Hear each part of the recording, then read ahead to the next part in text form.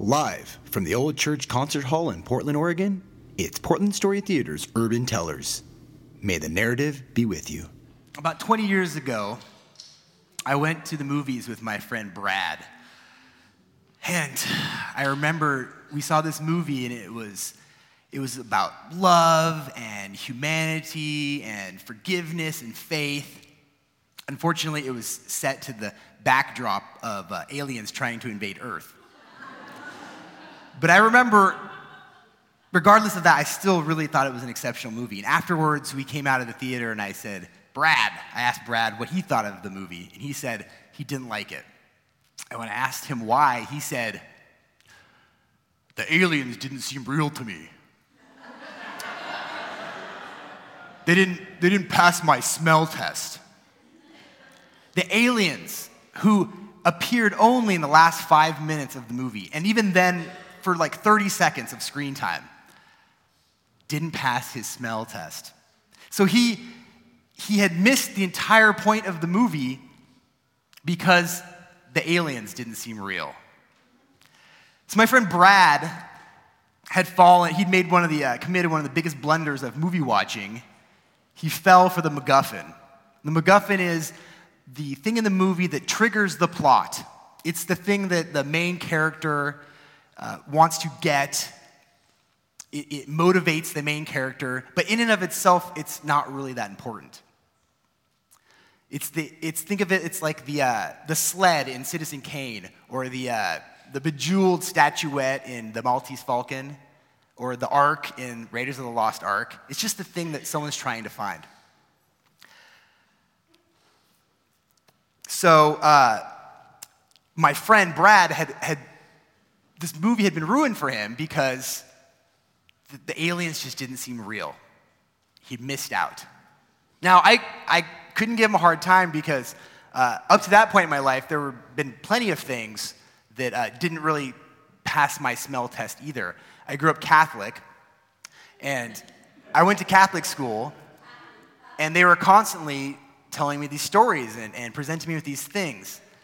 Even in my own family, there was this story that went around, and my dad used to tell. It was about how my father and my mother got together. The story was that my father got in a horrible accident. He went to the hospital, and while he was there, my mom was his nurse. She took care of him, and that's how they got together. Now, that is a great story. I wanted to hear more details about that, but that wasn't the part that my dad always told me. The part he told me was how the accident happened. He was on his property, and this big earth mover rolled backwards and crushed him. And when he was stuck underneath this earth mover, waiting to die, the Virgin Mary appeared to him. And at that point, he knew two things. First off, he needed to start going back to church. Secondly, he needed to change the way he lived his life. Enter my mom, and the rest of my life was changed dramatically. Now, that story to me was always a huge pile of horseshit. It was just like the stories they told me about the Virgin Mary coming and appearing to these kids in Fatima and Medjugorje, and these statues they'd bring to school that the wounds on the crucifix would bleed real blood, and the statue of Mary that cried tears of blood or olive oil. It just, this story of this being that was so much better than I was, and controlled my fate, and was made to make me feel small and insignificant. It just didn't seem real to me. It didn't pass my smell test. When my dad passed away, I was there in the room. I was the only person in the room, and I didn't see a soul leave the body. He just stopped breathing. His brain and his heart stopped working, and he was dead. And that was real. And that was my real. That's what passed my smell test. For me, what was real was things you could prove, things that I could do. I mean, I controlled my own fate. There was no being making me do things. I had the ultimate power. That was my reality. And when my dad passed away, it came in a very unfortunate time for me personally because I had just graduated from college. I was 23 years old, and I was still very lost. I didn't know what I wanted to do with the rest of my life. I was drifting, and I don't mean that just figuratively. At the time, I was sleeping on a friend's couch in his living room, and after my dad's funeral, this friend told me that I had to vacate said couch so that his girlfriend could move in. So I was homeless. I was a drifter. I was drifting. But I was lucky. I had a friend. Her name was Sherry, and she was a former boss of mine. And she said, Warren, my husband Don and I have this really big house, and we're empty nesters. Our daughters have both moved on. You can come and stay with me and my husband as long as you need to. And so I took her up on that offer. And Don and Sherry became like a new mother and father to me. I was adopted by them. I was brought in. I used to come home from work, and we would make dinner together, and we would talk, and we would watch television, and we'd talk more. This is things I never did with my real family. And Don used to tell me about his dad. His dad was this very famous scientist in the 30s and 40s. And his dad invented fax technology, being able to fax. That was a big deal back then. And he was like a code breaker. And he worked for the government in the beginning of the intelligence agencies, right? And it was known in Don's family that a lot of the things his dad did, he couldn't talk about. So Don didn't know a lot of the things his dad did, but he knew he was very important. Well, one day, we were having a barbecue in Don and Sherry's backyard, and Don started telling me the story about how he used to go camping all the time with his family in Death Valley. And he remembered this one time, he was out there camping, and all of a sudden, out of nowhere, this military helicopter came and landed. And they grabbed his dad, and his dad got on the helicopter and flew away.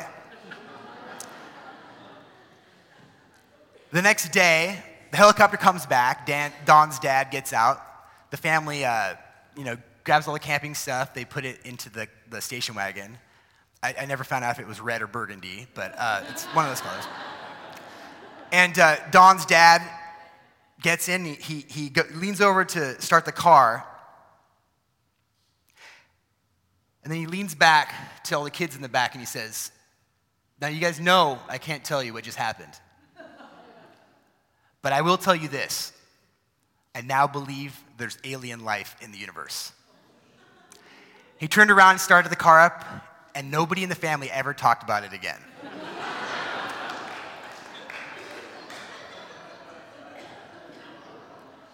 Now, when Don told me that story, I believed. Right there, I believed that there was alien life. It passed my smell test. I mean, he didn't tell it with any agenda. He wasn't trying to sell me on this story. He was just sharing knowledge. And I hadn't really made my mind up before. I mean, I knew about aliens. I heard, this and that. But that story, it put me over the top. And all of a sudden, I believed. I couldn't prove it. I couldn't prove there were aliens. But this story, I mean, it almost sounded scientific. I mean, his dad was a scientist. And, I believed it happened. And there you go. That's all I needed. And so I became a believer in aliens. But I will tell you this. From that day on, every day of my life has been better than the last. Because two things happened. As soon as I believed in aliens, I realized how insignificant I was. I had spent my whole life trying to do these things and accomplish these things and impress people and, really try and conquer the world. But once I realized that there were so many other worlds out there, conquering this world just didn't seem like that big of a deal. I thought, man, that's a lot of work. I just don't know.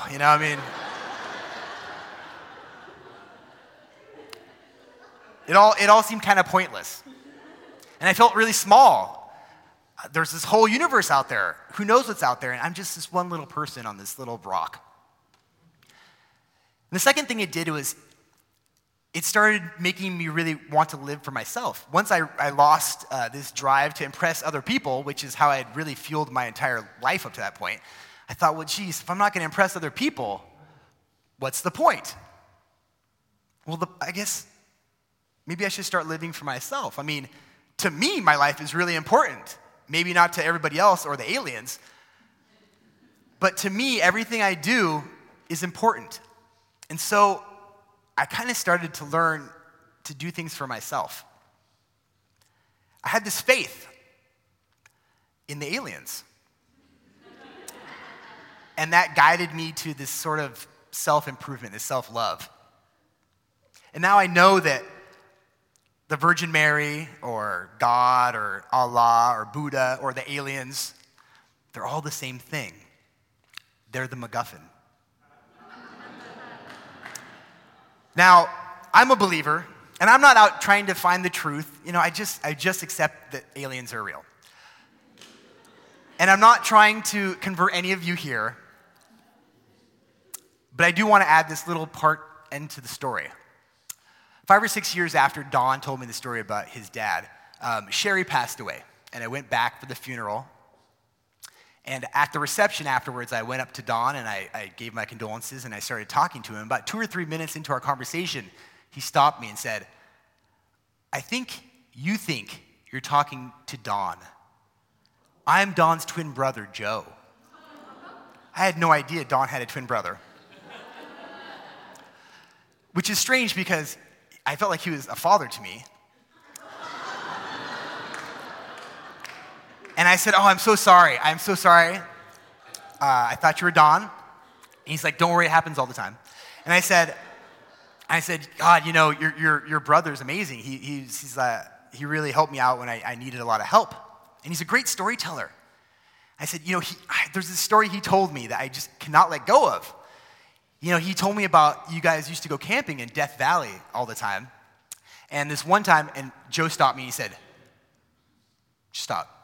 He goes, I know exactly what you're talking about. Roswell.